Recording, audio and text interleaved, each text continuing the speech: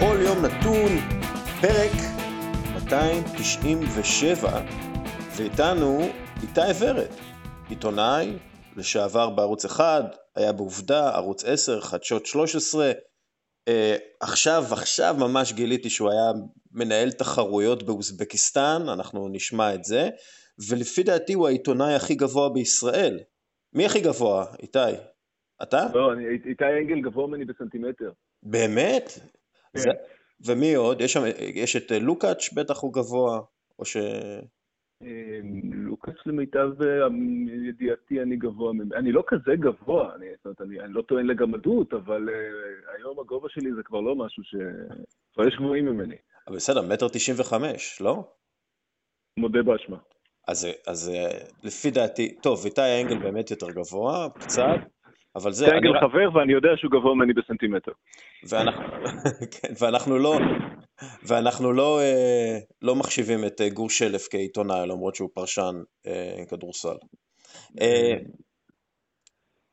אז ככה, רק תספר מה הקטע עם אוזבקיסטן, רק תפתיע אותי. וואו, זה סיפור ארוך ומוזר, ואני בתור ילד עסקתי בהרבה, כל ענף ספורט אפשרי, כדור היה איבר הרשמ"ט שלי, איכשהו התגלגלתי להיות שופט טניס, ומשם הכרתי את האנשים המדהימים של אנשי מרכז הטניס הישראלי, שהם באמת אנשים יוצאי דופן, והם ניהלו פרויקט באוזבקיסטן, שבו הם ניהלו תחרויות טניס בינלאומיות באוזבקיסטן, אנחנו מדברים על אמצע שנות ה-90, אז אתה יודע כמה אני קשיש עכשיו, מדובר במדינה שרק קיבלה את עצמאותה מברית המועצות, מדינה בתחילת הדרך, לבד הם לא היו יכולים להרים פרויקט כזה, מה לבד? קווי טלפון בינלאומיים לא היו שם באתרים שהיית צריך להרים תחרויות, וכשהשתחררתי מהצבא הם הציעו לי להיות הנציג שלהם שם, זה היה בשיתוף של חברה שוויצרית, בכלל פרויקט בינלאומי די מורכב, ופיליתי שנתיים מחיי בניסיון להרים תחרויות טניס, מתחרויות ברמה הכי קטנה, בכל מיני מקומות באמת שכוחי אל ונידחים, ועד תחרויות ATP עם טים הנמן, מרק רוסט, אם השמות האלה עדיין אומרים משהו למישהו. טים הנמן, הוא גבוה כמעט כמוך. גובה היה שם אישהו, כן, האוזבקים היה מאוד קטן, אבל זה גובה שלי היה די מפתיע שם, אבל כן. וכך ביליתי שנתיים באוזבקיסטן בניסיון להרים תחרויות טניס. זה היה פרויקט של הנשיא, הבייבי של הנשיא, הוא מאוד אהב טניס, וזה היה מאוד מעניין ומאוד מיוחד ומאוד שונה. טוב, לא חשבתי שאני אדבר על טניס באוזבקיסטן, בפודקאסט על כדורסל ועל ה-NBA, אבל הנה, החיים מפתיעים. כן. אבל לפני שאנחנו מתחילים את הפודקאסט שלנו על הבועה באורלנדו, משחק באמיתי בחסות קפה טורקי אלית. אני הולך לתת לך שני נתונים, ואתה צריך להגיד לי מה באמיתי ומה לא באמיתי. אני איתך. אז ככה, הנתון הראשון, השחקן השני הכי עשיר בהיסטוריה של הליגה, אחרי פרישתו, הוא צ'ארלס ברקלי. אני מדבר על הכנסות מכדורסל ובכלל. מייקל ג'ורדן כמובן הוא הכי עשיר. אז השחקן השני הכי עשיר בהיסטוריה של הליגה הוא צ'ארלס ברקלי. אני מדבר על הכנסות בכלל ולא רק מכדורסל. כאמור מייקל ג'ורדן הוא הכי עשיר. זה הנתון הראשון. הנתון השני, צ'ארלס ברקלי הוא השחקן היחיד בהיסטוריה מתחת ל2 מטר עם יותר מ-12,000 ריבאונדים, 4,000 אסיסטים ו-23,000 נקודות. אז אני חוזר, צ'ארלס ברקלי הוא השחקן היחיד בהיסטוריה מתחת ל2 מטר עם יותר מ-12,000 ריבאונדים, 4,000 אסיסטים ו-23,000 נקודות. מה באמיתי ומה לא באמיתי? נראה לי שברקלי לא השחקן השני הכי עשיר, אבל הנתונים שלו הם נראה לי מאוד מאוד נכונים. טוב, זה היה קל איתך. אכן. אכן. ועל זה, אגב, ברקלי זה ההיילייט שלי מבחינת ספורט, מבחינת ספורטאים שפגשתי בחיים. אז רק שנייה עם זה, אתה יודע מי השחקן השני הכי עשיר? לא. ג'וניור ברידג'מן הוא השחקן השני הכי עשיר בהיסטוריה של הליגה, עם הון מוערך ביותר מ$600 מיליון. ברידג'מן שיחק... מה הוא עשה את זה? בדיוק, הוא לא עשה את זה מכדורסל כמעט, הוא שיחק 12 עונות בשנות ה-70 וה-80 ב-NBA, ממוצעים לא רעים של בערך 13 נקודות 3 ו-3. את הכסף שלו הוא השיג דרך רכישת זכיינות למסעדות מזון מהיר, זה כסף גדול בארצות הברית, במיוחד ונדיז וצ'יליז. אכלת פעם בצ'יליז? טרם. זה פחות צ'ילי, זה יותר דיירי, אז נגיד את זה ככה. היום הוא בעלים של כ-300 מסעדות ברחבי ארצות הברית, וגם בקבק רשמי של קוקה קולה, אז הוא האיש השני הכי עשיר בליגה. זה היה פינת באמיתי בחסות קפה טורקי אלי, ועכשיו תספר לי את הסיפור על צ'ארלס ברקלי. ברקלי, תשמע, ברקלי זה באמת אחד... התחלתי את התוכנית הזאת הזו עם סיפורים מאוזבקיסטן, אז נעבור לעוד יותר הזוי. זה מפגש שלי עם צ'ארלס ברקלי.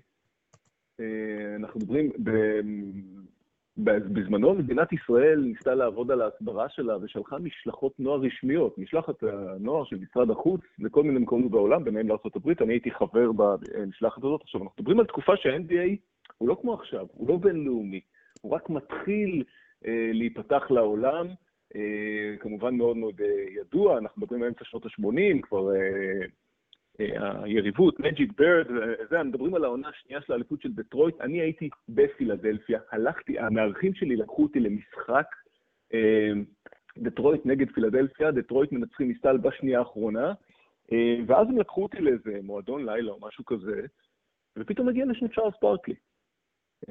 והמארח שלי שואל, תגיד, אתה רוצה שאני אשאל אותו אם הוא מוכן להגיד לך שלום, משהו כזה, ואני, צ'ארלס ברקלי, אתה יודע, גדלתי, פילדלפיה הייתה הקבוצה שלי בלי קשר שהגעתי לעיר הזאת, האליפות של 82, עוד שהייתי רואה אותה בטלוויזיה בלבנון בכל שבת,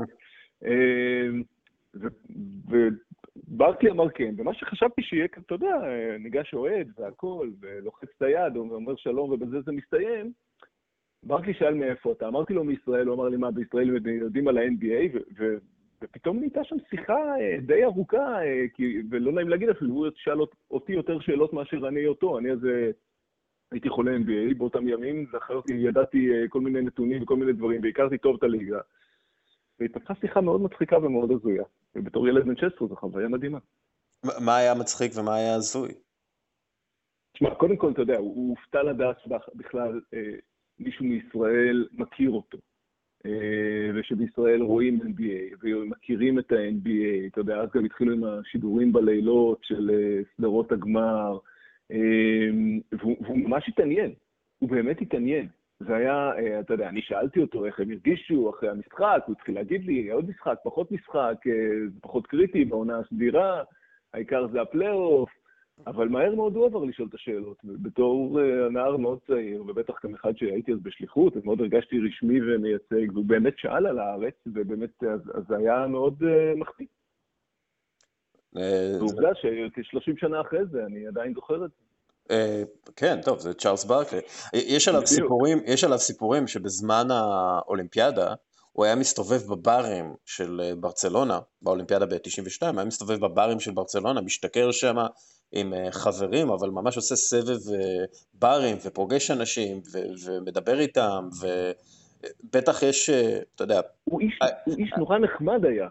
ראית גם אחר כך, גמרתי לדבר איתו, הסתכלתי עליו אחר כך בהמשך הערב, אנשים ניגשו אליו, דיברו איתו, הוא היה מאוד נגיש. כן, אני חושב שזה תלוי, זה הרבה תלוי בזה שהוא בעצמו אמר, אני לא הייתי אמור להיות כאן. אני ילד שחור מאלבמה שהיה אמור להיות פושע או סוחר סמים, ואני איכשהו בגלל הכדורסל שלי הגעתי לאן שהגעתי, ואני לא לוקח את זה כמובן מאליו, ולכן הגישה שלו מאוד, איך אפשר להגיד את זה? הגישה שלו מאוד שמחה בבסיס, הוא מאוד מאושר, בניגוד לכוכבים אחרים שהם מאוד אפלים ומאוד מסוגרים, הרבה בגלל לחץ ציבורי, הרבה בגלל שאנשים יחזבו אותם בדרך למעלה. זה משהו שאמרו לי על ברקלי, שכאילו כל האלה שזכו באליפות הם אנשים די אומללים, אבל ברקלי שלא זכה באליפות ואמור להיות כביכול אומלל, הוא כאילו האיש הכי מאושר ב-NBA יחד עם שקיל אוניל. יש שם שמחת חיים ללא ספק, ממש. אוקיי, שמחת חיים. בוא, יאללה, קורונה בועה ו-NBA. קורונה באה, אגב, כן, שמחת חיים. כן. קודם כל, לפי כל הבדיקות שעושים עכשיו בבועה, כמעט ואין קורונה בבועה, הם אמורים לשמור על המצב הזה בגלל איך שהם עיצבו את העניינים, אבל עד אני רוצה, עכשיו היו שם, בבדיקות היו שני פוזיטיב, בבדיקות שם בבועה. כן, וראסל ווסטברוק אתמול הודיע שהוא חולה בקורונה, ואז הוא נכנס לבידוד, שזה נורא מצחיק אותי, כי הוא בבידוד, כן. הוא ינסה לקחת את הקורונה אחד על אחד, ואז יחמיץ מחצי מרחק, אבל בוא שנייה נעשה סדר בוא בברות נעשה שלנו. סדר.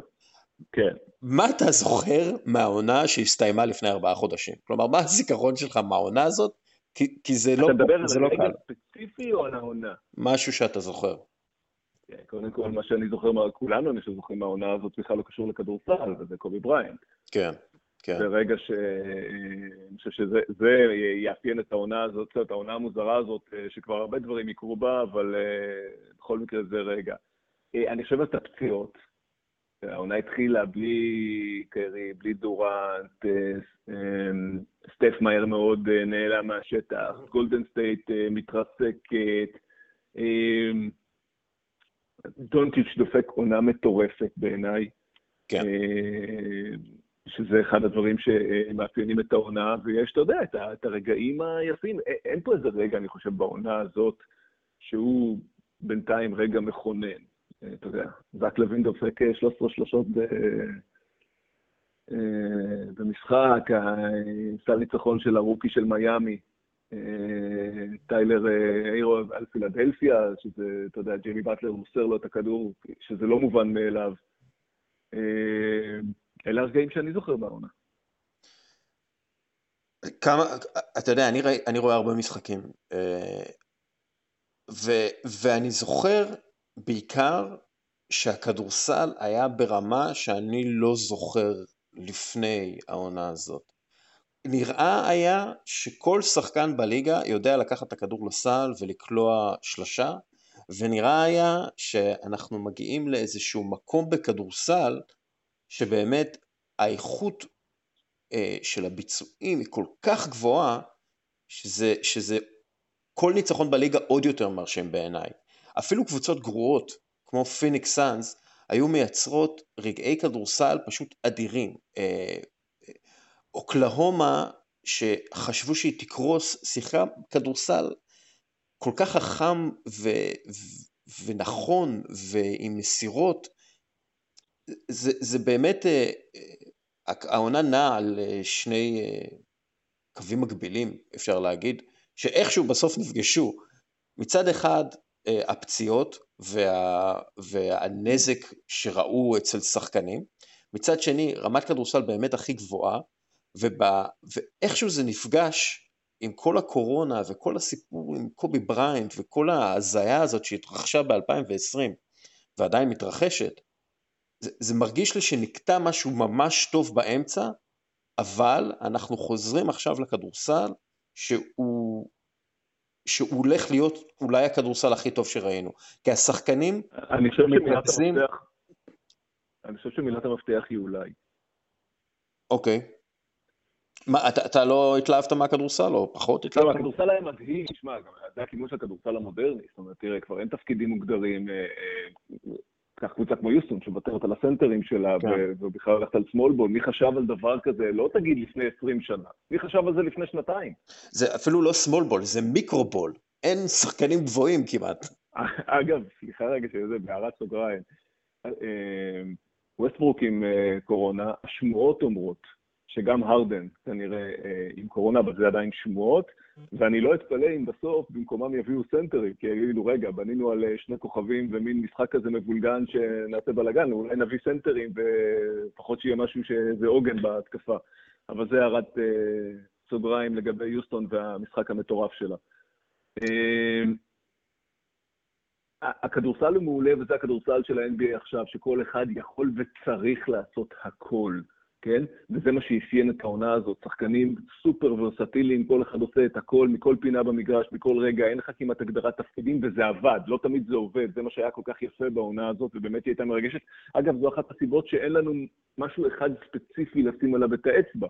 אנחנו מדברים פה על תופעה, כן? עכשיו, למה אני אומר אולי? כי יש כל כך הרבה סימני שאלה לגבי מה שהולך לקרות בבועה הזאת, שאני באמת חושב שזו מילת המפתח, אבל אני לא חושב שלאף אחד יש תשובות. אני לא סקפטי, אני חושב שיהיה להם יכולת להשאיר את הבועה נקייה ושהיא לא תתפוצץ. אני די בטוח שהם יוכלו לעשות את זה. אוריאל, אתה יודע מה הבעיה? מספיק אחד. תסתכל, אתה יודע, בוא נעשה את ההשוואה רגע לליגה הישראלית, כן? שלא עשתה בועה, אבל עצרה את המשחקים. אתמול בוטל משחק בין אילת לנהריה, כי אחד מאנשי הצוות, כן, של אילת חלה בקורונה. עכשיו זה משחק שולי ואפשר לבטל אותו, זה משחק ללא משמעות וכו' וכו', אבל מספיק אחד, כן? ברגע שאחד ידבק בסביבת אחת הקבוצות, והם יצטרכו להכניס קבוצה שלמה לבידוד, והלכה הבועה. זה לא הולך להיות ככה ב-NBA, כי ב-NBA קודם כל... כי הם מבודדים, ברור. הם גם מבודדים וגם יש פרוטוקולים הרבה יותר ברורים ומסודרים מבחינה בריאותית. אנחנו יודעים שאם שחקן נדבק בקורונה, באיכשהו בבועה, השחקנים איתו לא ייכנסו לבידוד, הוא הולך לעבור לבידוד, ויעבור איזשהו בדיקות כל יום כדי לגלות אם יש לו קורונה. כמו כן, הם הולכים לעבור בדיקות כל יום השחקנים. הבועה הולכת להראות לנו איך אפשר לחיות עם הקורונה אם יש לך את כל הכסף בעולם. ומה זה אומר? זה משפט מאוד מאוד חשוב, כן, אם יש לך את כל הכסף בעולם. כן, ומה זה אומר? אני למשל, אוקיי, איך אנחנו מתחילים להחיות את המשק, כן? כל בוקר אני מתעורר, זה הכי תיאורטי שיש, כן? כל בוקר אני מתעורר ובודק אם יש לי קורונה. אם יש לי קורונה, אני נשאר בבית ועובד מהבית. אם אין לי קורונה, אני יוצא החוצה והכל סבבה. ואם כולם יעשו את זה, לא יהיה קורונה. זה מה בגלל זה צריך בדיקות, כן? כאילו, בגלל זה הצורך בבדיקות הוא הכרחי, והצורך לדעת אם יש לך קורונה כמה שיותר מהר הוא הכרחי. ב-NBA הולכים לעבור את זה. כל יום יהיה להם בדיקות. כל יום, נכון. בדיקה יומית, של קורונה, אבל זה גם אחת מנקודות התורפה שלהם, לפחות מבחינה ציבורית, הולכת להיות. נכון, יש דיבור על זה, בגלל הבועה זה בעצם באזור הכי נגוע בעולם בערך, פלורידה. אין מספיק בועות, אותה חברה שמספקת ל-NBA את בדיקות הקורונה, הודיעה כבר על איחור בהספקה, להרבה מאוד גופים אחרים, זאת אומרת שבן אדם אחר, בן אדם מן המניין שרוצה לעשות בדיקת קורונה צריך להמתין 5 עד 7 ימים, בעוד שחבורת שחקני NBA כל בוקר עוברים בדיקה. אתה רוצה עוד פעם אנלוגיה לארץ? מאוד מקומם אותנו כאן, היחס VIP שמקבלים כל מיני סלבים או כל מיני פוליטיקאים, כן? למה אתה ואני, אם חושדים ומקבלים הודעה מהשב"כ כנכונה או לא נכונה, צריכים להיות ישר אוטומטית שבועיים בבידוד וכמעט אין לנו עם מי לדבר, ושר בממשלה שאולי נפגש עם מישהו, עובר בדיקת קורונה למחרת ושעתיים אחר כך מופיע לישיבה, כן? כן. אז עכשיו זה יכול לקרות בארצות הברית עם שחקני NBA, לא עם שר בממשלה. למה הם צריכים ללכת לעבודה וזה בסדר? ולמה אני, האזרח, צריך להיות תקוע בבית, ואני אזכיר שבארצות הברית אין תמיכה סוציאלית רחבה, זאת אומרת, אם בן אדם לא הולך לעבודה, אין כסף, אין משכורת, אין את הצ'ק בסוף השבוע, אין ביטוח, אין הרבה מאוד דברים. כן, מה שאנחנו כן צריכים לזכור שאחרי שהבועה תיגמר, אז ה-NBA יעביר את כל הבדיקות לציבור, וגם הם הולכים לעשות ניסויים בבדיקות מהירות של הרווארד או יייל, אני לא זוכר בדיוק איזה... של הרווארד או יייל, משהו כזה, של החכמים, כן. ואני חושב שהם... ה-NBA מודע לכל הדברים האלה מן הסתם, ומודע לביקורות, ולכן הוא גם יעביר, אתה יודע, תרומות לאזור. שוב, ה-NBA זה גוף פרטי, אני אוהב גם כל העניין הזה של ה-Black Lives Matter וכו', שיש ביקורות עליהם. למה Black Lives Matter ו-Free Hong Kong הם לא עושים? כי ה-NBA זה גוף פרטי שמחליט מה חשוב לו יותר ומה חשוב לו פחות, וזה בסדר, כאילו, אתם יודעים, הוא לא חייב לאף אחד שום דבר במובן הזה, והוא עדיין עושה, אבל בוא נעזוב שנייה את העניין הזה. אני איתך. בוא נדבר קצת כדורסל גם, כי אנחנו מתחילים כבר לראות סרטונים, אימונים, והאמת אני חייב להודות שזה מרגש אותי קצת. יאניס, כן. מילווקי היא הקבוצה הכי טובה בליגה, מספרית.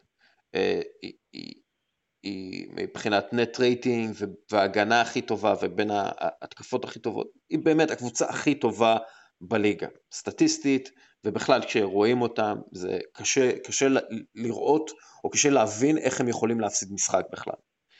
אבל גם מדובר בקבוצה לא צעירה, ואם הם בפלייאוף הקרוב, אם הם לא הולכים להראות איכויות לאליפות, כלומר יגיעו לגמר ויתנו שם משחק, אולי יזכו אפילו, אבל ייתנו שם תחרות אמיתית, יאניס עשוי לעזוב למקום שבו הוא יכול לזכות באליפות. כלומר, אנחנו נכנסים עכשיו, נכון, בועה, קורונה, בלגנים, אבל אנחנו נכנסים לתקופה קריטית עבור יאניס, שהוא אחד מהשחקנים הכי חשובים בליגה, וזה אומר תקופה קריטית לליגה.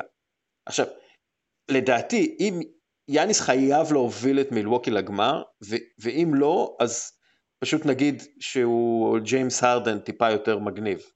בלי להעליב, בלי להעליב. לא, אתה יודע, שחקן עם נתונים מדהימים, אבל אם הוא לא מצליח להוביל את מילווקי לגמר השנה, זה הולך להיות קטע מאוד גדול בקריירה שלו. אני לא מסכים במאה. קודם כל, אני כן חושב שיהיה לנו את כוכבית הבועה, במובן לא של ההיסטוריה, אלא שהבועה, אנחנו לא יודעים איך הקבוצות יצאו. אני לא יודע איך הן יצאו מהתקופה הזאת. זאת אומרת, מה שהיה עד עכשיו, מילווקי בהחלט, הקבוצה עם המאזן הכי טוב בליגה, שיחקה כדורסל מדהים, ואתה לא יודע איך הם יצאו משם, האם הם יהיו מחוברים, האם הם יהיו מספיק טובים. דבר שני, יאניס רק בן 26. ועדיין, אתה יודע, ורואים את ההתקדמות, זאת אומרת, אם לפני שנתיים הם עפו בסיבוב ראשון, שנה שעברה הם עפו בגמר המזרח, שחקנים גדולים ממנו זכו באליפות ראשונה בגיל הרבה יותר מבוגר. דבר שלישי, נצטט רגע את ברקלי מהפגישה שלי הקצרה איתו, פלייאוף זה משחק אחר, ואני לא בטוח שלמילווקי יש קבוצה מספיק טובה לפלייאוף. יאניס, עם כל גדולתו, רק לבנות על יאניס ומידלטון, זה לא מספיק, לא בטוח שזה יהיה מספיק מול שחקנים, מול קבוצות שיהיו יותר מנוסות, יותר חזקות, למרות וזה לא יהיה בעיניי סוף העולם אם יאניס לא לוקח אליפות או לא מגיע לגמר גם עכשיו, זה מאוד תלוי באיך. ואני חושב שאם הם יהיו מאוד מאוד קרובים, ויבינו שצריכים לבנות סביבו קבוצה קצת יותר טובה, ויתנו לו את האפשרות לעשות את זה, ובקטע הזה הגיל דווקא כן משחק לטובתם, כי ילכו משם שחקנים, זאת אומרת, הוא כן אפשר יהיה להביא שחקנים טובים יותר, אז אני חושב שלא בהכרח יאניס עוזב את מילווקי. הוא יכול לקבל סופרמקס, חוזה סופרמקס בסוף העונה, עדיין אנחנו לא יודעים מה הולך להיות בעונה הבאה, או איך יטפלו באובדן ההכנסות העצום מהקורונה. אבל אני חושב שמילווקי היא קבוצה שהרבה יותר טובה בזכות האסטרטגיה והטקטיקה של המאמן, שעובדת, ואנחנו יודעים את זה מהעבר שלו, שעובדת הרבה יותר טוב בעונה הרגילה. בפלייאוף, נכון. יאניס יהיה חייב, מה שנקרא to take the next step up, הוא חייב לעשות את הצעד הבא, כדי... קפיצת המדרגה. כן, את הקפיצת מדרגה הוא חייב לעשות, כי בשנה שעברה הוא הגיע מול קוואי, מתחרה, מנוסה, שהוכיח שהוא טוב ממנו בפלייאוף, בכדורסל פלייאוף, שזה כדורסל אחר לחלוטין מהכדורסל בעונה הרגילה, ויותר מזה, אם הוא לא עושה את זה, זה לא יהיה בגלל שיאניס לא מספיק טוב, אלא בעיקר בגלל שהצוות סביבו לא מצליח להוציא ממנו את הטוב ביותר, אגב, בדומה למה שקרה עם מייקל ג'ורדן ועם לברון ג'יימס. נכון? בגלל כן. אני איתך. אז אני אומר, יאניס יהיה חייב, אם הוא לא זוכה באליפות השנה, או לא זוכה באליפות, מגיע לגמר בשנה, עם הסגל הזה, אין למילווקי הרבה גמישות. הם קבוצה לא הכי צעירה, והם קבוצה די יקרה בגלל החוזה של קריס מידלטון, והחוזה שהם רוצים להציע ליאניס, כלומר, לא יהיה להם יותר מדי גמישות מתחת לתקרת השכר, יותר מזה, אין יותר מדי אנשים שרוצים להגיע למילווקי, אז אנחנו עשויים להתקל בזה שיאניס יגיד, אני לא רוצה להיות כאן. כן? יש את הדיבורים. יש את הדיבורים. כן, יש את הדיבורים.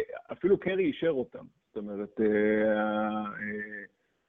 קרי נתפס ככה לוחש ליאניס משהו, וכל הזמן יש שם רמזים, ולגולדנסטייט כבר יש את המסורת של הבאת סופרסטאר פנוי, וגם את בוא נקרא לזה, המנטליות הקבוצתית שמקבלת שחקנים כאלה. נכון. זאת אומרת, סטף קרי הוא סופרסטאר שיודע לתת במה לסופרסטארים נוספים לידו. והוא הוכיח את זה.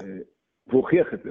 תשמע, זו הגדולה בעיניי של גולדן סטייט, של הקבוצה הזאת, ואני לא חושב שהיא אמרה את המילה האחרונה, בגלל זה. זאת אומרת, כי נוצר שם תלכיד או אופי של קבוצה מאוד מאוד מסוים, שמאפשר לאנשים לפרוח. ולכן גם הפציעה שלו, ואחד הדברים המשמעותיים בעיניי שקרו העונה. תשמע, איך אמרת, זה מאוד תלוי מה יקרה השנה, למרות שאני חושב שיאני, בגלל הגיל שלו, מכיוון שהוא עוד בדרכו למעלה, יכול להיות שייקח נשימה מסוימת, כי אני לא בטוח שיהיו עוד הרבה קבוצות שיכולות להוציא על, זאת אומרת, גם חוזה גדול, רק מילווקי יכולה להציע לו חוזה בסדר גודל הזה, כיוון שהוא גדל שם, ואני לא חושב שיהיה הרבה מקום פנוי בגלל הקורונה, זאת אומרת, בגלל שההכנסות ייפגעו בצורה משמעותית. נכון, זה שם את זה במקום מאוד, אנחנו לא יודעים מה הולך לקרות, כלומר, אי אפשר... אף אחד לא יודע עוד כמה. כן, זה ספקולציות על גבי ספקולציות, אבל בכל מקרה מאוד יכול להיות שיאניס בעצמו יחליט לעשות עוד עונה, שאז בסופה הוא יהיה חופשי לחלוטין, ואז לא יצטרכו לעשות טרייד, והוא יוכל להצטרף לאן שהוא רוצה. טוב. מה שנקרא, בוא נחיה ונראה. אפרופו ג'יימס הרדן, כן. הוא היה כל הקורונה עם מאמן פרטי בשם ג'סטין אלן, ועשה המון תרגילים דווקא לפוטבול, וספרינטים ועבודות, איזון ומשקל, ושיווי משקל, והוא הוריד את המשקל, ושיפר הרבה מאוד את ההיבטים האתלטיים, הוא נראה קליל וחזק יותר, אבל המסה קצת ירדה. עכשיו, לברון ג'יימס הפך את זה למנהג להרזות מאוד בקיץ, ואז כאילו, אז הוא מקל על הפרקים והעצמות שלו, ותוך כדי העונה הוא מתרחב ומתחזק כדי להגיע לפלייאוף חזק ומסיבי יותר. אתה חושב שהסיפורי ההרזיה של הרדן ויוקיץ' הולכים לפגוע בהם? יוקיץ' קודם כל היה חולה בקורונה. ויוקיץ' בקטע הזה הוא טסט קייס מרתק, כי כל הזמן, קורונה זו מחלה חדשה, אנחנו עדיין לא יודעים את כל ההשלכות שלה, מדברים על כך שכנראה למחלה הזאת יש השלכות נוספות ארוכות טווח, מעבר לחום ולשיעולים וכולי. יוקיץ' ספורטאי ברמה הכי גבוהה שיכולה להיות, שאוטוטו נכנס לפעילות, הוא טסט קייס מרתק, לא רק ב-NBA, אלא לכל העולם, לעולם הרפואה, וההרזיה שלו, אני חושב שהיא גם חלק מזה שהוא היה חולה, אז יוקיץ' זה דבר אחד. לגבי ארדן, הוא יכול לעשות ספרינטים, הוא יכול לעשות משקולות, הוא יכול לעשות פליקלק וצוקרה, אם הוא לא יתחיל לעשות הגנה, הוא לא סופרסטאר בלבל של הסופרסטארים האחרים. ומה לעשות, ג'יימס ארדן, אני לא מחבב אותו גם בגלל הסגנון הסופר אנוכי שלו, אני חושב שהוא פוגע בקבוצתיות ברמה שהוא לא מאפשר לדשא לצמוח סביבו, והדבר השני הוא חור בהגנה, ויש גבול כמה אפשר להסתיר חור כזה בהגנה, ואם הוא הוריד מסה זה יכול להיות יקשה עליו עוד יותר בהתמודדות עם הגארדים החזקים שיש היום ב-NBA, אבל קטונתי, יכול להיות שהוא יודע משהו שאני לא יודע.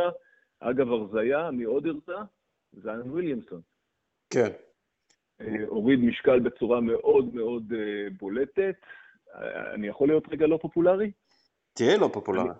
אני חושב שוויליאמסון הולך להיות פלופ, בטווח הארוך. אני חושב שאתה טועה, אבל למה אתה... לא, אמרתי לך שאני לא פה, הצהרתי מראש.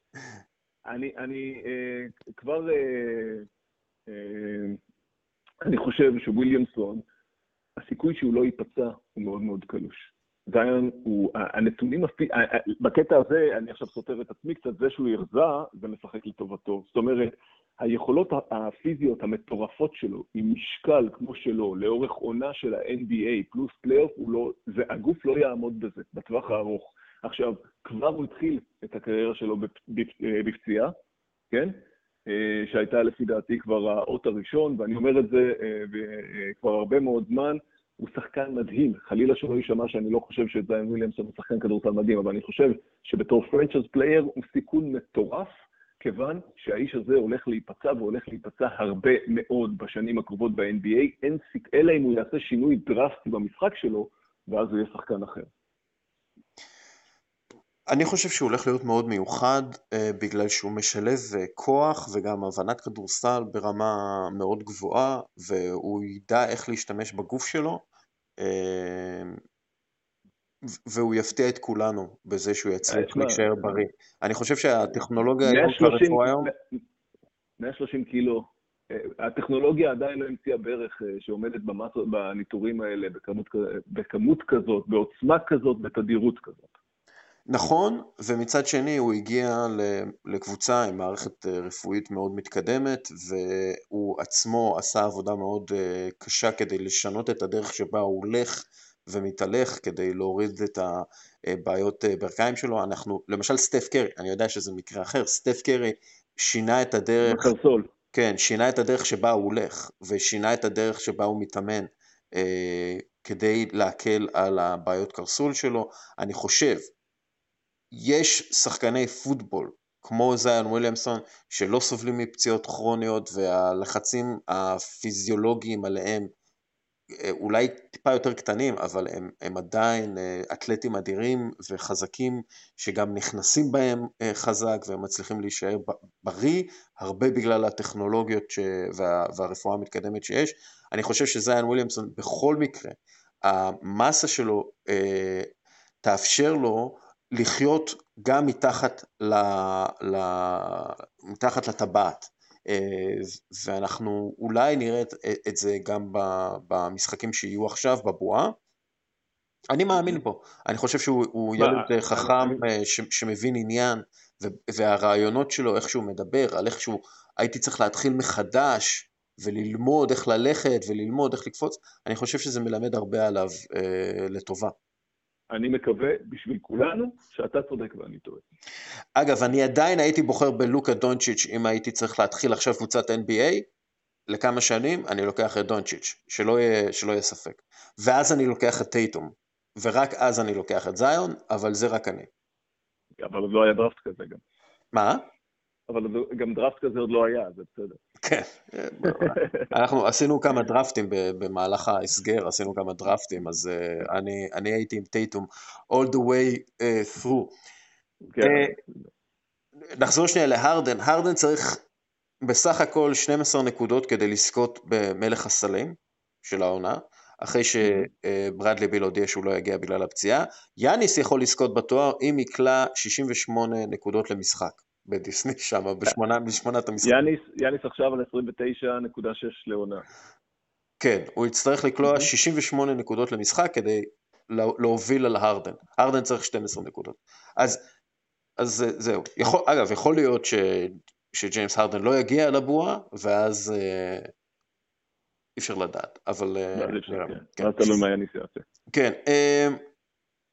בואו נדבר קצת על המורשת של לברון ג'יימס בבועה הזאת. אני חושב שלברון ג'יימס הוא שחקן די מעניין, ולכן צריך לדבר עליו. עד כמה אתה חושב שהאירועים שהולכים להיות באורלנדו, הבועה באורלנדו, יהיו חשובים למורשת שלו כשחקן, וגם כמנהיג חברתי וספורטאי על?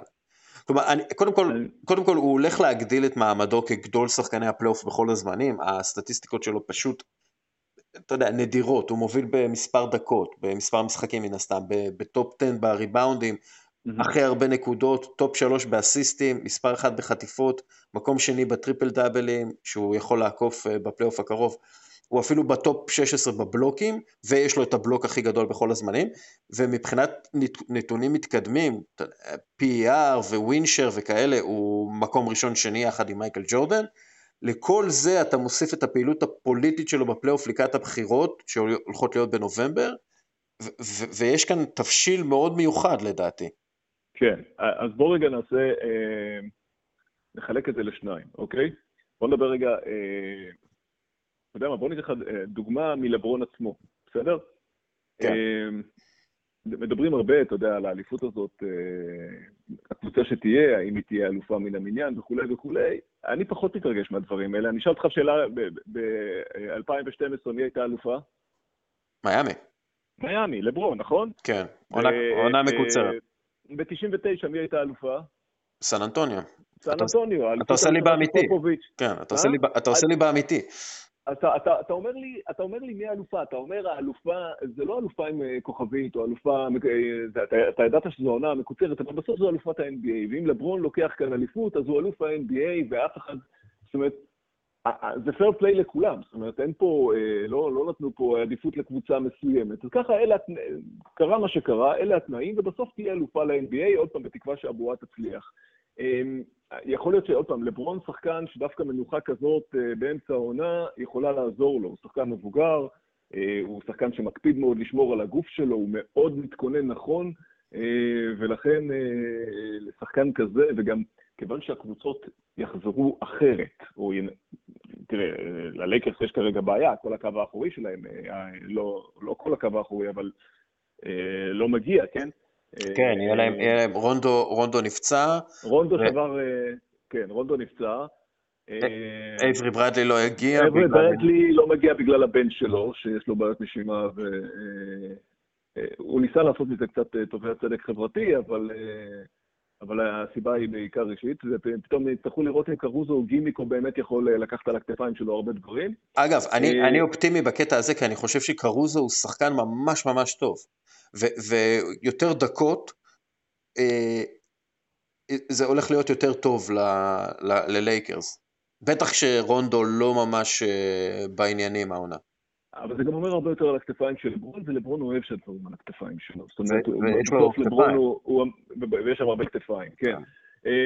ויש את הניסיון, ויש את לכאורה, המצב הזה, לפחות לעניות דעתי, הוא משחק לידיים של לברון. זאת אומרת, לברון לא מאמן גם על המגרש, רואים אותו מכוון שחקנים, ובקבוצות שמתהוות, ויהיה כאן את המצב הזה, שקבוצות בסוף מגיעים שחקנים חדשים, ג'אר סמית, מה לעשות, לא יתאמן כל השנה עם הלייקרס, דווקא לקראת הפלייאוף, קבוצות אמורות להיות בשיא שלהן, והן לא יהיו בשיא שלהן, אז לכאורה ספורטיבית זה אמור לשחק לטובת לברון, ובכלל הלייקרס עשו עונה מצוינת, אז זה יכול מאוד לשחק לטובתו. אני, בקטע הפוליטי, כן, תראה, דווקא לכאורה עכשיו, בוא נהיה אקטואלים, לברון מתחיל דווקא כאילו מצעד לא פוליטי, בעוד שהרבה מאוד מהשחקנים הולכים לכתוב על הגופיות שלהם כל מיני אמירות ל-Black Lives Matter, זאת אומרת, בזכות מאבק השחורים בארצות הברית, לברון נשאר עם השם שלו, ואם אתה שואל אותי, בצדק, לגמרי בצדק. יש כאן, האינפלציה הזאת בצעדים ובמחוות גורמת דווקא לסוג של זילות מסוימת, אתה יודע. במידה מסוימת, אם אנחנו לוקחים מה שקרה השנה, קובי בריינט, כן, הלוא כמה שחקנים החליפו את המספר על החולצה שלהם ל-24, ל-8, הוסיפו 8, הוסיפו 24, עשו כל מיני משחקים מתמטיים, כאילו מדובר במבחן פסיכומטרי. עשרות, נכון? כן. אתה זוכר מישהו באופן ספציפי? לא. כי כולם כבר עשו את זה, אז זה מאבד מהכוח שלו.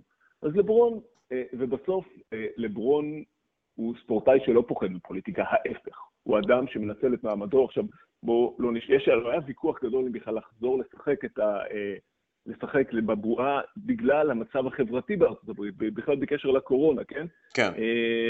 אייברי ברדלי זה אחד הטענות שלו, וקיירי ארווינג שממילא פצוע ולא עמד לחזור. אמרו שלא צריך לחזור לשחק בליגה ש-75% מהשחקנים שלה הם שחקנים שחורים. אני חושב שדווקא יש כוח בחזרה שלהם, ולברון, זה לא שלברון יהיה בשקט. לברון קודם כל עושה למען הקהילה הרבה מאוד, פתח בית ספר שהוא מופת, לפחות ממה שאני קראתי וראיתי, לילדים שרובם שחורים עניים באקרון, באוהיו, במקום שהוא גדל. לברון, אנחנו נשמע אותו לפי דעתי הרבה מאוד לקראת הבחירות, הוא יעשה הכל כדי שטראמפ לא ייבחר, לא משנה מי יהיה בצד השני.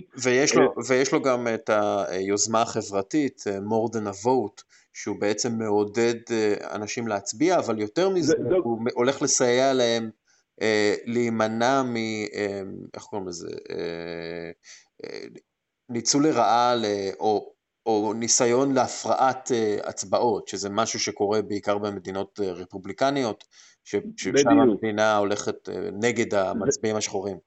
לשם חתרתי, זה מה שהולך להיות מעניין פוליטית עם לברון. זאת אומרת, אם לברון ינצל את הבועה, כן, לא את הבועה, את עצם חזרת ה-NBA, ואת הפוקוס התקשורתי על המשחקים ועליו, כדי לפעול בשדה הפוליטי, אני מאמין שהוא יעשה את זה. ודווקא מכיוון שהמצב נפיץ יותר, גם חברתית, גם בגלל המחלה, גם בגלל המגפה, וגם בגלל הסיטואציה כרגע בארצות הברית, אני חושב שלברון דווקא ינצל את זה, ולא רק לברון. זאת אומרת, ראינו הרבה שחקנים נוספים. יש שם אנשים, יש הבדל בין לרשום את השם של לרשום איזו סיסמה, סלח לי אפילו גם לפעמים זה קצת נבובה, על הגופייה לבין עשייה. פטי מילס תרם יותר, הולך לתרום את כל השכר שלו, כן? מעל $1,000,000 מהתקופה הקרובה, למען שחורים באוסטרליה, הוא אוסטרלי, כן? כן. יש שם אנשים שעושים, יש שם אנשים שמדברים, לפעמים שכולם עושים אותו דבר, אתה יודע, שכולם עוד סיסמה, פחות סיסמה, זה לא מה שמשנה באמת.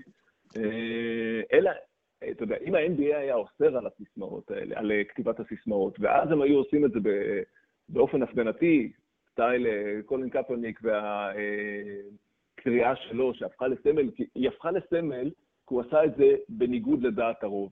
ברגע שכולם עושים את זה, אז זה בסדר, אז זה פחות מושך תשומת לב. זה יותר מין מס שפתיים. כן, אני חושב שבכלל, וגם אמרתי את זה כמה פעמים, שזה הולך להיות מאוד מיוחד, הבועה הזאת. הבועה הזאת הולכת להיות מאוד מיוחדת במובן ההיסטורי של המילה. וכשאנחנו נסתכל על זה אחורה, אם יהיה כדור הארץ, נגיד עוד 25 שנה, יהיה כדור הארץ, אני לא יודע אם יהיה... אתה אופטימי, כן. כן, כן, לא יודע אם יהיה אוכלוסייה על כדור הארץ, אבל אנחנו הולכים להסתכל על זה אחורה, ואנחנו הולכים לראות משהו שהוא משהו חשוב בהיסטוריה של השחורים בארצות הברית. כי יהיה פה כוכבים שחורים עם מסרים שחורים בלב ליבה של תקשורת המיינסטרים האמריקאית, ואנחנו יודעים שהפופולריות של התנועה הזאת, Black Lives Matter, היא מרקיעה שחקים, וזה רגע לפני הבחירות, זה מסתיים באוקטובר, והבחירות בנובמבר, הולך להיות פה משהו מיוחד. וצריך להדגיש שאחת הבעיות בפוליטיקה האמריקאית זה אחוזי הצבעה נמוכים בדרך כלל אצל האפרו-אמריקנים, ולכן זה מאוד מאוד יכול לשחק תפקיד בבחירות, אם יצליחו לדרבן משם. כן, אז יש פה פוטנציאל למשהו מאוד מיוחד שיקרה, ואני כבר, אתה יודע, קשה לי כבר לחכות, באמת, אני רואה הרבה סרטוני יוטיוב של NBA מפעם, ובכלל מדברים שקורים עכשיו באורלנדו, ואני כבר עם קוצים בתחת, מה שאומרים. אוקיי, אגב, הבועה, כן, שלא תבינו, הולך להיות שם הרבה מאוד מכשולים, כלומר זה כן מסלול מכשולים, ויש שם את הבעיות הרפואיות והמנטליות של השחקנים, וזה הולך להיות מאוד קשה עבור השחקנים, בטח כאלה שישארו זמן רב בתוך הבועה. גם אני חושב על זה שכמעט לא יהיו אימונים ברגע שיתחילו את המשחקים, והם היו עכשיו בפגרה מאוד ארוכה, ויהיה מעניין יהיו לראות, פציעות. יהיה פציעות, כן, אנחנו כבר עכשיו ראינו את רונדו נפצע קשה, וצריך לראות. שתי שאלות לפני שאנחנו מסיימים. אתה חושב שזה אליפות עם כוכבית, או אליפות עם כוכב של זהב? כלומר, זה אליפות מיוחדת. נגענו בזה קצת. בסוף, זאת תהיה אליפות. בסוף, כשמסתכלים על הטבלה, כן. כן, זה אלוף ה-NBA, ולא משנה מה קרה במהלך העונה, ומה כן הייתה בועה, לא הייתה בועה, עונה מקוצרת, לא מקוצרת. בסוף, זו אליפות NBA. השאלה אם יגיעו לשלב הזה, אני מאוד מאוד מקווה שכן. אוקיי. מה אתה חושב שהשאלות הגדולות מבחינה מקצועית לקראת הבועה? כלומר, מה אתה רוצה לראות? איזה שאלות אתה רוצה שיענו עליהן? קודם כל, איזה קבוצות יצאו לשם? תראה, יש לך קבוצות שנמחקו לגמרי, כן? ברוקלין, אתה לא קונטנדרית זה, אבל ברוקלין לא קיימת. זה לא ברוקלין שהייתה לפני. כן. כן? כל השחקנים שלה כמעט. מה? למרות שג'מאל קרופורד שם וביזלי, אז זה יכול להיות מעניין, כאילו זה... אבל זה בדיוק הנקודה.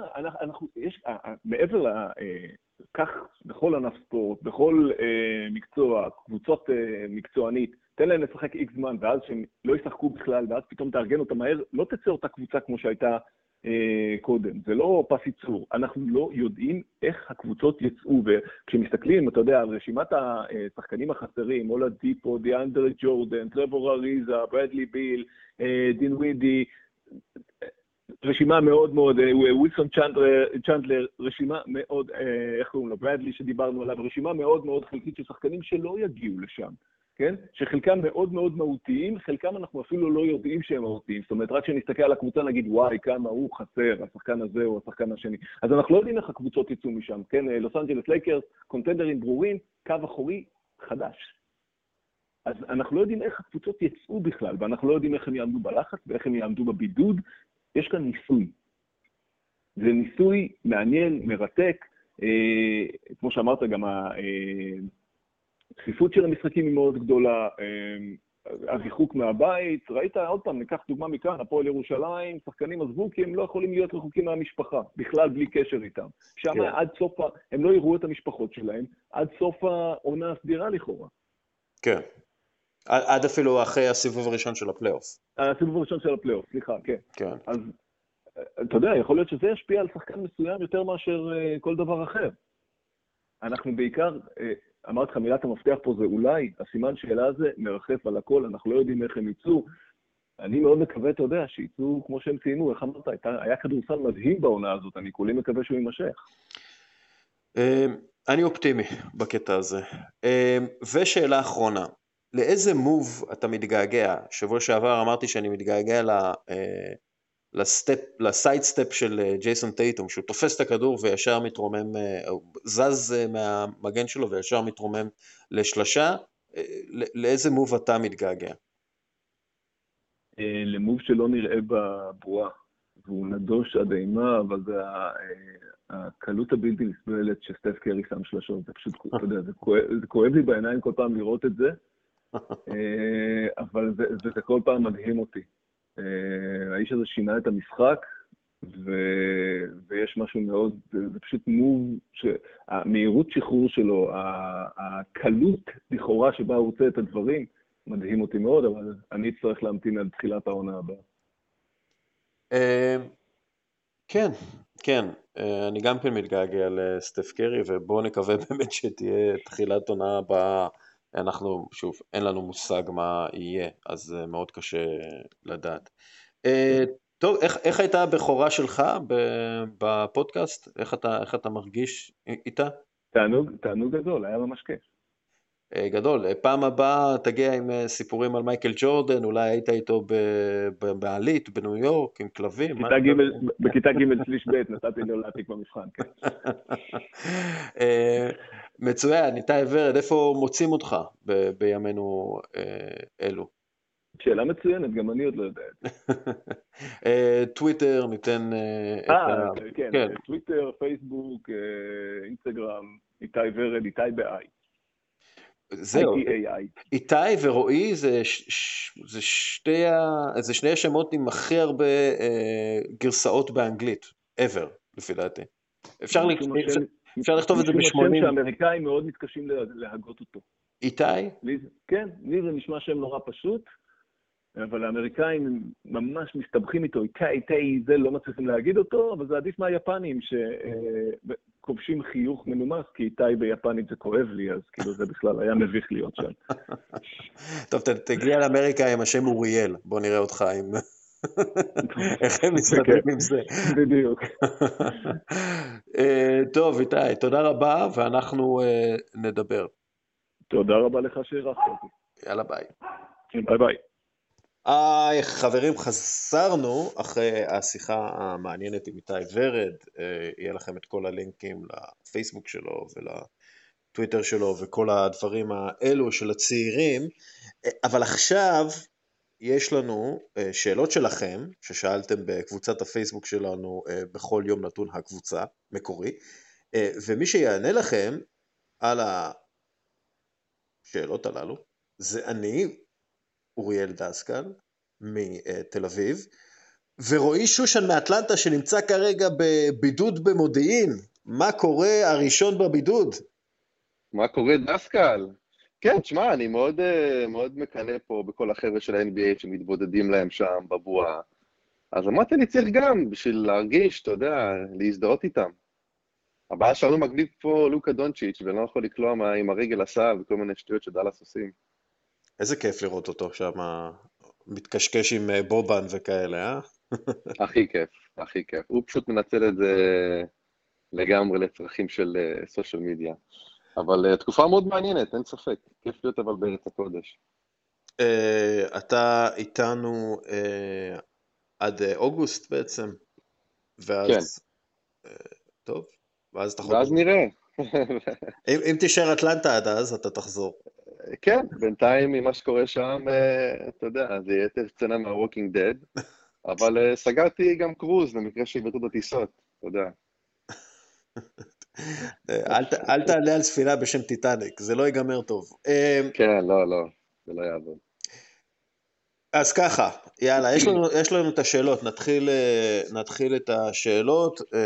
Quick fire questions, הראשון, אלי דהן, שיש לו קצת שם של מאמן בליגה הלאומית, לא? רק שדע שדוד שלי הוא אלי דהן.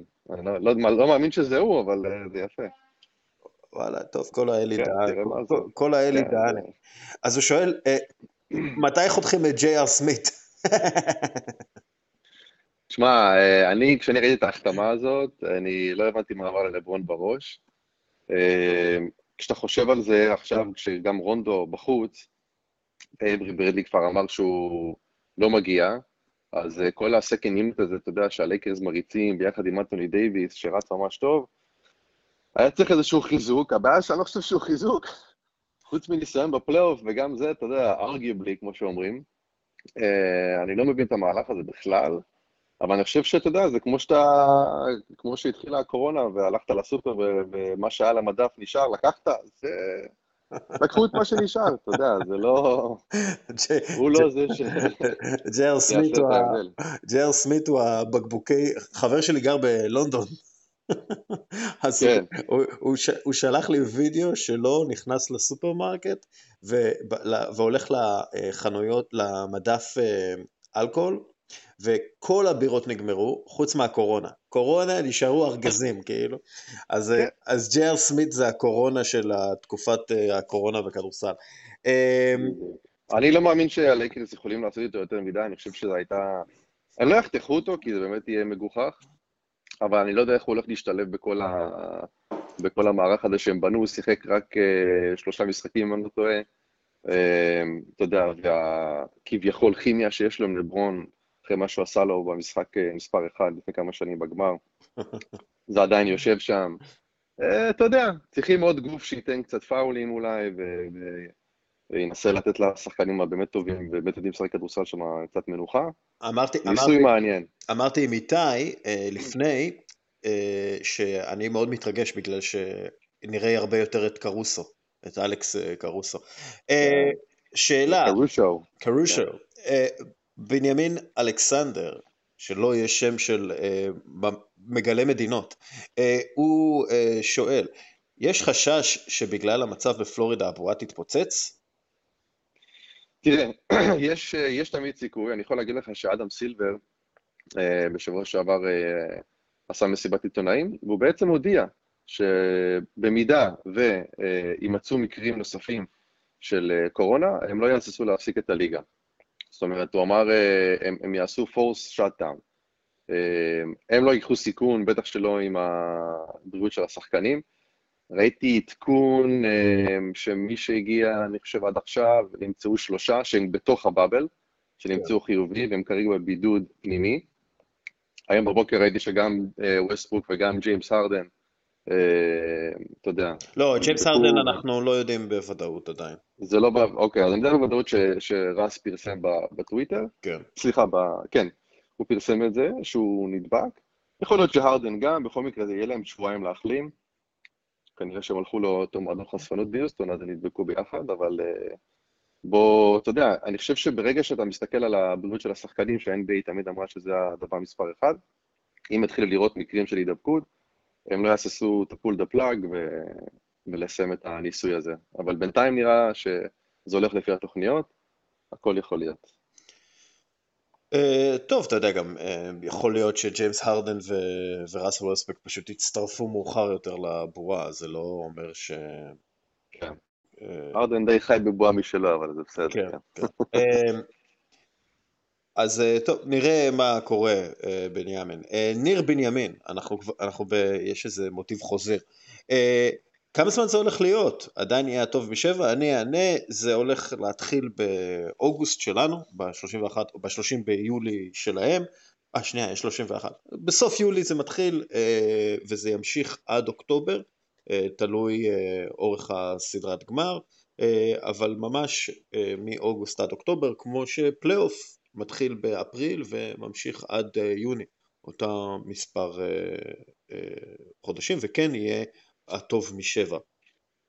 כן, רק נוסיף שה-NBA גם שחררו את המשחקי קדם עונה במרכאות, סוג של scrimmages, שבעצם המשחקים הרסמיים מתחילים ב-22 ליולי, וימשכו עד ה-28, ובעצם המשחק הראשון יהיה ב-30 ליולי, כמו שציינת.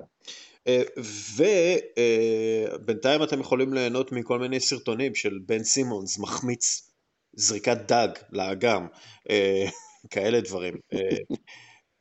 בן חור הברי, בן אור הבריא, בן, אתה תצטרך להגיד לי איך אומרים את השם שלך בעברית, אבל בכל מקרה, הוא שואל, איך המשחקים יתנהלו?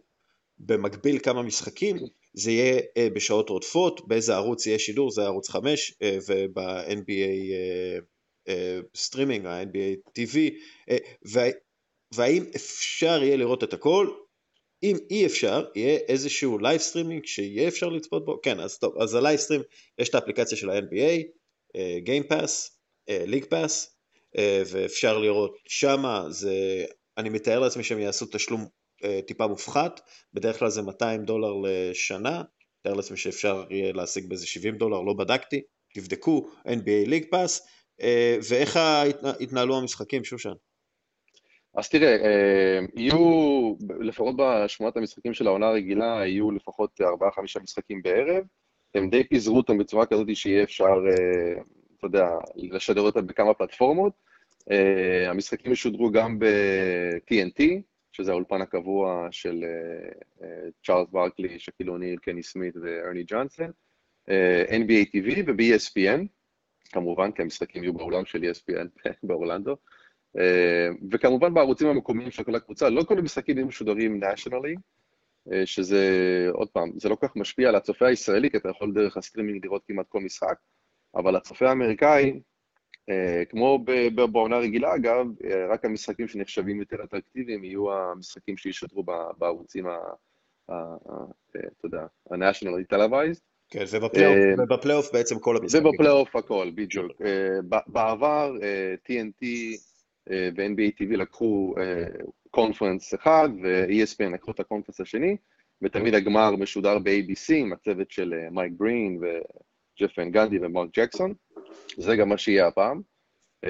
ואנחנו צריכים, אתה יודע, כמו שאמרת, העונה הזאת אמורה להיגמר בשלהי אוקטובר, ב-12 באוקטובר, אם לא טועה, אם יהיה משחק 7. אז יהיה הרבה תוכן, ואני מקווה שבארץ יצליחו לשדר כמה שיותר, כי כמו שאמרת, המשחקים הם בערוץ 5, אבל יש איזשהו הסדר עם האפליקציה של ה-NBA, שאתה תוכל לראות כמה משחקים שאתה רוצה, וזה לא יהיה מוגבל למשחק אחד כמו שעשית בעבר. כן. יובל איתך קורא, נראה לי. למה חיכו כל כך הרבה זמן? מצב שיבוטל, דיברנו על זה. מה קורה אם כל הקבוצה צריכה להיכנס לבידוד? זה לא יקרה, דיברנו על זה. מה קורה אם לברון ייכנס לבידוד בסדרת הגמר? זו שאלה מעניינת. האם אתה חושב שהמצב שהטורניר ייפסק באמצע בגלל סיטואציות כאלה? אז בוא שנייה ניקח את זה אחורה. אתה חושב קודם כל, אתה חושב שיהיה הידבקויות בתוך הבועה? תראה, על פניו לא אמורות להיות. מצד שני מדובר פה באנשים בוגרים שיש גבול כמה אתה יכול לסגור אותם, ותמיד יכולים להיות גליצ'ים מסוימים. זה יותר שאלה של כמה הם ישמרו על עצמם מאשר שה-NBA תשמור עליהם. אני חושב שיכולים להיות לך התאבקויות בודדות, לא משהו שאמור להשפיע על כולם, ובכל זאת מדובר פה בעונה די ארוכה, שאתה יכול למשוך את הזמן החלמה שלהם. זה שנדבקים זה לא אומר שהם חולים, כמו שאתה יודע, זה קונספציה מאוד ברורה. אני כן רואה דווקא כמה שחקנים שאולי יימצאו חיוביים, אני לא חושב שנגיע למצב שמישהו מהם יהיה במצב קשה, אבל צריך פשוט לחכות ולראות, כי הקונספט הזה הוא חדשני, זה פעם ראשונה, אתה יודע, הם מנסים את זה, אני חושב שאתה יכול להידבק, אבל אני לא, אתה יודע, אני לא נביא. אני מאוד אהבתי את השאלה לגבי לברון, אני חושב אתה יודע, יש הבדל עם ג'יי סמית, כמו שאמרנו, נדבק ולא משחק, שאגב אולי זה פתרון טוב ללקר, אתה יודע, לתת לו שם איזה בקבוק מים. להשתעל לו לתוך הפה. כן, אתה יודע, או שפתאום לברון, עזוב, גם אם הוא נמצא חיובי, הוא צריך להיות בחוץ. זה משפיע לך על כל הדינמיקה. וזה לא רק לברון, זה גם יכול להיות שחקנים אחרים, זה יכול להיות קוואי, זה יכול להיות ג'יימס הרדן, וזה יכול להיות יאניס. מה אתה עושה במקרה כזה? כי אתה בעצם מוציא את יתרון התחרותיות מהקבוצה, ודי מסנדל אותה ומסרס אותה. אבל אתה גם צריך לשמור על להגיד, אתה יודע, על עיקרון הפריות של הליגה, שחקנים אחרים יכולים להגיד, אוקיי, it is what it is, בוא נמשיך לשחק. אז יש פה עניין מאוד קריטי ומהותי, אני חושב, ששווה לראות איך ה-NBA יגיבו לזה, הם לא שחררו שום הודעה רשמית בעניין, אלא אמרו שהם יבחנו כל מקרה לגופו. כן, הם לא רוצים גם להתחייב על משהו. נגיד, יש 5 שחקנים שנדבקו בבוסטון סלטיקס, או מה שזה לא יהיה. הם לא רוצים להתחייב, אוקיי, עכשיו אנחנו סוגרים את הבועה, אם יש 5 נדבקים בקבוצה. יותר מזה, אני חושב שכולם מבינים את החשיבות הכלכלית של הבועה הזאת, שחקנים, מאמנים, עובדים בדיסני, עובדי הליגה, והחשיבות פה היא מאוד מאוד גדולה, ולכן הדרך היחידה שאתה באמת יכול להידבק, זה על ידי זה שאתה יוצא החוצה מהבועה, והולך למסיבה בבר בפלורידה, ואני לא כל כך רואה איך זה קורה. כלומר, אני כן חושב שיש פאניקה לא מוצדקת בתקשורת הספורט האמריקאית, שמדברים על אם יהיה אאוטברק בבועה. אני חושב שזה מקום הרבה יותר בטוח מאשר ארצות הברית. אם לא יפרצו לבועה זומבים, מוכי קורונה, אני לא רואה איך אפשר להידבק בתוך הבועה הזאת, בטח שעושים בדיקות כל יום, בטח ששומרים על כל הפרוטוקולים. ואגב, אני צריך גם להזכיר, היו הרבה מאוד קולות סקפטיים לגבי המשך הבונדסליגה והמשך הפרמייר ליג, ואנחנו רואים, אפשר להתנהל עם הקורונה בספורט, ואפשר לשלוט על העניין הזה. חבר'ה, נכון. אם ביבי היה קומישיונר של ה-NBA, אולי זה היה אחרת, אבל הוא לא הקומישיונר של ה-NBA, יש לו ל-NBA מנהיג יותר רציני. מסכים איתך לגמרי. אוקיי, איתן וייס גם כן שואל על עצירת העונה, וזה עזבו את זה. ישראל שמה שואל שאלה מאוד מעניינת. עונת הפוטבול צפויה להתחיל במקביל לחצאי הגמר האזוריים. עד כמה ב-NBA חוששים מהמאבק מול ה-NFL על הצופה האמריקאי? דור סנפיר דרך אגב אומר שאין שום מאבק בין ה-NBA ל-NFL מבחינת רייטינג, והוא צודק לחלוטין, אבל קודם כל אנחנו לא יודעים מה קורה עם ה-NFL עדיין. נכון. יש כרגע כמה תסריטים מאוד אפשריים, המקור שלנו ב-NFL, אתה יודע, מעדכן אותנו טוב מאוד. קודם כל ה-NFL הוציאו הודעה שכל זאת אומרת, כל הקסדות בשנה הבאה יהיו ממש עם מין כיסוי פלסטי שקוף, אוקיי? זאת אומרת, אתה לא יהיה לך לצמצם את המגע בין השחקנים בזמן משחק, אוקיי? זה יראה כמו הדבר הזה שאתה שם כזה על הראש, אתה יודע, שאנשים שמים במקום מסכה, אז כל הקסדה תהיה בעצם מוקפת בפלסטיק השקוף הזה, שזה כבר התקדמות. דבר שני, יצא לי שבוע שעבר להיות בפודקאסט עם סטיב קונן, שהוא ה-CEO של האטלנטה הוקס, והוא דיבר בדיוק על הנושא הזה, והוא אומר שכבר שנים הרצון ב-NBA הוא להתחיל את הליגה, של כמה מהבעלים, להתחיל את הליגה בדצמבר, בשביל למזער את התחרות הזאת מול ה-NFL. עכשיו, ל-NFL יש יתרון שהליגה שלהם עדיין לא התחילה, והם עדיין לא עשו שום adjustment, כמו ליגות אחרות, כמו הבייסבול, כמו ה-MLS, כמו ה-NBA, ולכן יש סיכוי מאוד טוב שהם יזיזו את פתיחת הליגה, בשביל לא להתנגש בלוח משחקים של ה-NBA, אבל בעיקר בשביל לראות איך הפרויקט הזה של הבועה אמור, אם הוא יוכתר בהצלחה או לא. כי מה שה-NBA עושים, הם בעצם מייצרים פה את האב טיפוס לשאר הליגות בארצות הברית, בשביל להבין אם זה פורמט שיכול לעבוד moving forward, במידה ותהיה עוד התפרצות בחורף, או אם יצטרכו לשנות דברים. אני מסכים עם הבחור שאמר שמבחינת רייטינג, כמובן שאין את התחרות, ה-NFL היא הליגה הכי נצפית, שמכניסה הכי הרבה כסף, אבל זה לא העניין, האמריקאים יכולים לצרוך את הספורט שלהם בימים שונים בשעות שונות, אבל ההתעסקות של הבעלים ב-NBA באמת לקראת פתיחת עונה שהיא תהיה בדצמבר, מה שיגרום באמת לאי תחרות מול עונת הפוטבול, במידה שזה יקרה בגלל הקורונה, יכול להיות שזה יהיה הפתרון הקבוע. ואז תהיה באמת הזזה של הלוחות בשביל למקסם את הרווחים, גם מזכויות שידור, גם מפרסומות, וגם בשביל לתת לאנשים מין עונתיות מסוימת, אתה יודע מתי יש כדורסל ומתי יש פוטבול ומתי יש כל השאר. אז זו אופציה מאוד מעניינת שאולי תיוולד פה מכורח הנסיבות, אבל יש איזשהו רצון בקרב בעלים ב-NBA, ככה עוד פעם לפי סטיב קונן ששמעתי אותו מדבר, על זה שאולי צריך באמת להזיז את זה, כי זה הרבה יותר הגיוני גם לצופים וגם לבעלים של הקבוצות, בצורה של מקסום רווחים. כן.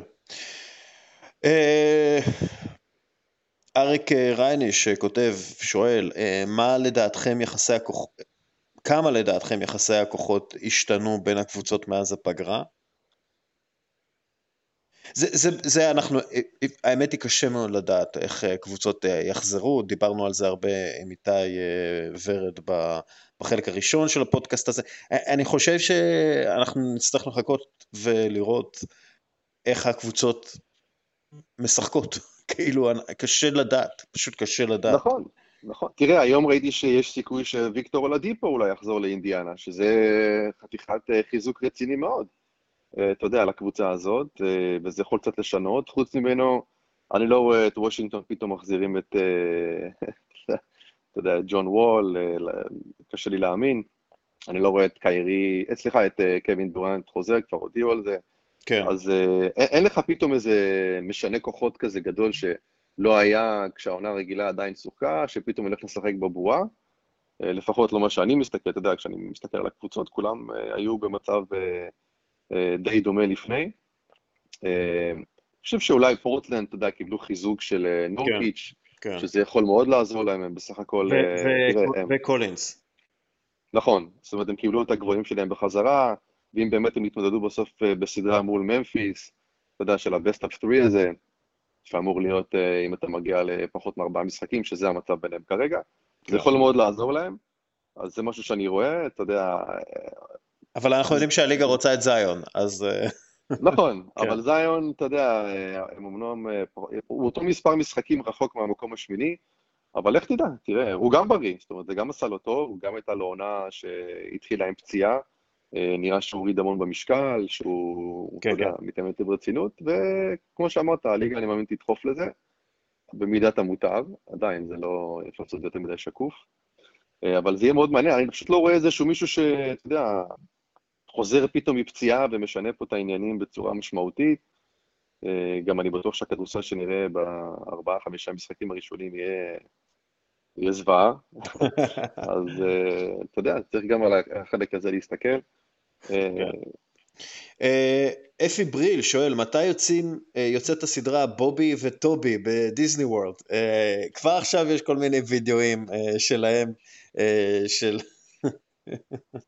כן, בוא רק תסביר מה... כן, תסביר מה זה בובי וטובי? זה בעצם, אתה יודע, אתה רואה כשאתה רואה את כל הוידאוים, את כל הסרטונים, אז אתה רואה שם את טובייס הריס בעצם, שיש לו יש לו, בוא נגיד, סטרימינג תקשורת די פופולרי, ואתה פשוט רואה אותו מהחלון, כאילו, צועק וקורא, צריך לראות את זה פשוט בשביל להבין את זה. זה משהו אדיר, זה משהו אדיר. פשוט חפשו את זה, אני לא רוצה להרוס לכם את הפאן. כן, תיכנסו לאינסטגרם ותחפשו. לוקה שם נכנס, זה משולש נאהבים כזה, לוקה נכנס באמצע ככה, וואי וואי, כן, זה הולך להיות מרתק, another subplot לזה. שרון דוידוביץ' שואל, האם הבועה היא רק שילוב של מים וסבון? כל הכבוד שרון, תודה רבה לך. בוא נסיים שנייה את העניין הזה של השאלות, תודה רבה לכם על השאלות, אני מקווה שקיבלתם חלקכם את התשובות שרציתם. מה דעתך, אתה אוהד מנצ'סטר יונייטד, מה דעתך על העונש שלא יהיה על מנצ'סטר סיטי? אתה מתבאס, אתה בסדר עם זה? אתמול, בוא נגיד, אתמול היה יום טעון במיוחד, מצד אחד מנצ'סטר סיטי, שבאמת חשבתי שיקבלו לפחות שנה אחת בחוץ, כנראה הצליחו במרכאות לסדר את העניינים, לכאורה, ולהתחמק מהעונש, אבל מצד שני קיבלתי ניצחון של הפועל באר שבע על מכבי פתח תקווה, שאני יודע הפועל פתח תקווה, אז אתה יודע, החיים מתאזנים, ואז קיבלתי גול דקה 95 מסאות'המפטון, אז בכלל לא ידעתי איך ללכת לישון, שמח או עצוב. אבל תראה, עכשיו ברצינות אני אגיד לך שים את היריבות בצד, אני שמח שמנצ'סטר סיטי תהיו בליגת האלופות שנה הבאה, רק בתוך העובדה שבתור אוהד ספורט, זו קבוצה שכיף לראות, זו קבוצה סופר תחרותית שמשחקת כדורגל מאוד יפה, אתה רוצה לראות קבוצות כאלה במפעל הזה, ואתה יודע, זאת ההחלטה, אין לי מה להתווכח עליה, אבל זה הרגיש לי משהו קצת פישי, כי משנתיים פתאום לא לקבל כלום ולשלם איזה קנס של 10 מיליון, זה וופא, הם רשלנים והם מטופשים, והרגולציה שלהם מטופשת ורשלנית, וזאת וופא. קראתי משהו של רונן דורפן כתב לפני הרבה זמן, לפני יותר מ10 שנים, נפגשתי עם דורפן בלונדון ודיברנו על הפרפלי הפיננסי ומנצ'סטר סיטי וכל מיני דברים כאלה, כהרגלנו, זה היה באיזשהו בר ושתינו כהרגלנו, ואז דורפן אמר, מה אם מנצ'סטר סיטי תביא פשוט מלא כסף מחסויות הזויות? ואז אמרתי, תראה, לא יכול להיות שוופא כל כך מטופשים וכל כך טיפשים, הם לא ייתנו לזה לקרות, כן? זה אידיוטי הרי, כי אז כל הרגולציה לא משנה, ומה קרה? וופא התגלה כל כך טיפשה וכל כך מטומטמת, והרגולציה שלה היא מטומטמת ומטופשת, וזה משהו שנכתב ונאמר על ידי ועל ידי רבים אחרים, המון פעמים. אז צריך, אם אנחנו כבר בפודקאסט NBA, אז בואו ניקח יד ביד את וופא ונגיד להם, תראו את הרגולציה שלהם לשמירת התחרות, על הפייר פליי ב-NBA, ותלמדו קצת, אוקיי? תעשו קצת, תסתכלו קצת מעבר לאף שלכם, אירופאים מתנסים, ובואו תסתכלו איך עושים את זה טוב ב-NBA ובארצות הברית, תלמדו, ואז אולי תתחילו לעשות רגולציה כמו שצריך, שלא תפגע במשקיעים הפרטיים, ולא תפגע בשוויוניות של המשחק, אבל הם טיפשים, אז זה לא יקרה. זה הרנט שלי על מנצ'סטר סיטי. אגב, אנחנו נדבר על זה ביום חמישי, גם כן הולך להיות פודקאסט ואנחנו נדבר על זה, אבל מנצ'סטר סיטי לפי דעתי הולכת להתחזק באיזה 2-3 שחקנים, וזה הולך להפחיד אותנו. כאילו, הם יעשו את זה עכשיו. דוד אלבה או משהו, יהיה להם... והכי חשוב, הם ישאירו את השחקנים שככה דובר קצת על העזיבה שלהם, כמו אחים סטרלינג כן, וקווין דה בריינה. כן, כן. אז אתה הולך להיות מעניין בליגה האנגלית שנה הבאה. אני זוכר שקראתי גם משהו שכתבת, שאולי בפעם הראשונה גם יונייטד וגם ליברפול יהיו חזקות מקצועית על הדשא כן. באותה שנה או באותה תקופה, שזה בעיניי זה מאוד מרגש לראות את התהליך בנייה הזה שאולה גונר סולשייר עשה, ובעצם מחזיר את הרוח הפרגוסונית, אתה יודע, עם החבר'ה הצעירים, האנגלים, שבאו מתוך המועדון, מהאקדמיה. באמת כיף לראות אותם, וגם הם התחזקו. כן. אז אני אומר לך שזה הולך להיות מאוד מעניין בשנה הבאה, אני ממש מחכה לראות איך הדברים יתפתחו, כי זה באמת, איך אומרים, מתפתחת להיות הליגה הטובה בעולם, זה באמת הליגה הטובה בעולם בעיניי בכדורגל. אני רוצה לחזור איתך, אבל לדבר שאמרת לגבי ה-NBA, משהו שתמיד שמתי לב אליו, שזה ההבדל הגדול בין הליגות באירופה לבין הליגות בארצות הברית. בליגה באירופה, אם אתה לא טוב, אם אתה בתחתית הטבלה, אתה יורד ליגה. זאת אומרת, זה up to you להתחזק ולעשות את מה שאתה צריך בשביל להישאר בליגה העליונה וליהנות מכל ההטבות ומהכסף. הליגות האמריקאיות, אם אתה לא טוב, אתה מקבל פרס, אתה מקבל כנראה בחירה יותר גבוהה בדראפט. זאת אומרת, מתגמלים אותך על זה. אז גם פה אני חייב להגיד זה הביקורת היחידה שיש לי על הליגות בארצות הברית, שבעצם כשאתה לא טוב, בגלל שאין את הירידת ליגה הזאת, שזה ליגה קבועה וזה מה יש, אז לפעמים יש לך איזשהו תמריץ מסוים לא להיות תחרותי, כי יש לך יתרון בלהשיג בחירה טובה יותר בדראפט. אני אגיד לך, יש לנו מספיק היסטוריה כדי לראות שאתה לא יכול להשאיר את עצמך לא תחרותי למשך הרבה יותר מדי זמן, כי אז אתה פשוט תקרוס כלכלית ומקצועית. ואנחנו רואים שיש אינסנטיב להיות טוב. ומה זה אינסנטיב להיות טוב? זה אומר לשמור על השחקנים שלך ולקבל כסף, הכנסות מחסויות ומאוהדים, שעכשיו זה יהיה בעייתי, אבל לא משנה, כאילו אוהדים ירצו לבוא לראות את המוצר שלך. הקבוצה היחידה שלא מנסה להשתפר, אבל לא בגלל שהיא רוצה לעשות טנקינג, אלא בגלל שהבעלים שלה הוא דפוק, זה ניו יורק ניקס.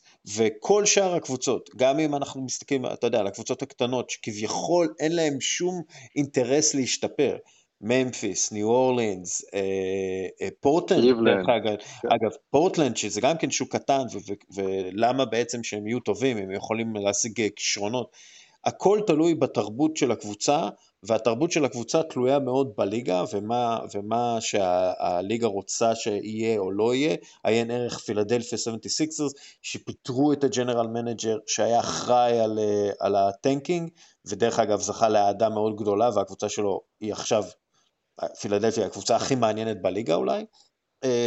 כלומר, הרגולציה לא תביא לזה שיהיו לך הרבה קבוצות גרועות. כן? הרגולציה כן תביא לזה שלקבוצות הגרועות יש הזדמנות לשחק עם הקלפים הטובים. זה ככה אני רואה את זה, ואני חושב שהפריחה לאורך השנים של הליגה, וזה שהיא תפסה ככה בעולם, זה הרבה בזכות הרגולציה הזאת, שמאפשרת בעצם לכל קבוצה להיבנות כקבוצה גדולה, ואז אנחנו רואים את גולדן סטייט אלופה, שלמרות ששנים לפני שהיא זכתה באליפות, היא הייתה הקבוצה הכי גרועה בליגה במשך 17 שנה. אז אני חושב שכן יש דרכים לסדר את העניינים האלה. כן, אין ספק. תראה, אני רוצה ככה עוד נקודה אחרונה ברשותך, על נושא המאבק החברתי שהוא מאוד טעון כרגע בארצות הברית. כמו שאתה יודע, אני גר באטלנטה, והעיר הזו ספגה לא מעט הפגנות, חלקן אלימות מאוד. זה גם מקום הולדתו של מרטין לותר קינג, אז הכל שם הרבה יותר מועצם, בלי קשר, ואני חושב שמה ששחקני NBA עשו, וגם מה שה-NBA עשתה בכלל, לתת להם את האופציה לבחור, אם הם רוצים להביע את המחאה הזאת על החולצות, זה משהו מאוד מתקדם, שאתה לא רואה במקומות אחרים. אני ראיתי כמה מהשחקנים מה הם בחרו לרשום על החולצות שלהם האחרון, אני חושב שזה דבר מדהים. ואתה יודע, אני חושב שזה מסר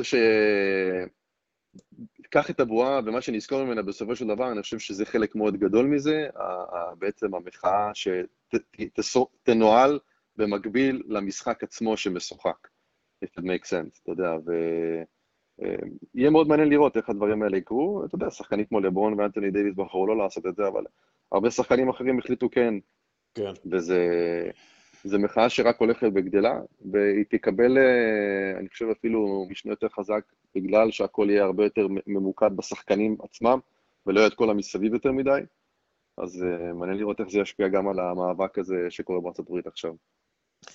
טוב, אנחנו נסיים עם ברכות לאסף רזניק וסיוון נחשון, שהתחתנו, חתונה קטנה. בשעה טובה. כן, חתונה. בשעה טובה. אתה היית בזום? איפה היית בחתונה הזאת? אני הייתי בזום, כן, אני ראיתי את זה אונליין, כמו שאתה אומר, עשינו איתו הכנות טקטיות איך לשבור את הכוס, הוא עבד שם עם מאמן מנטלי מיוחד, והצליח לעשות את זה במכה הראשונה, כל הכבוד רזניק, ובאמת מזל טוב וברכות לשניהם, זוג מדהים.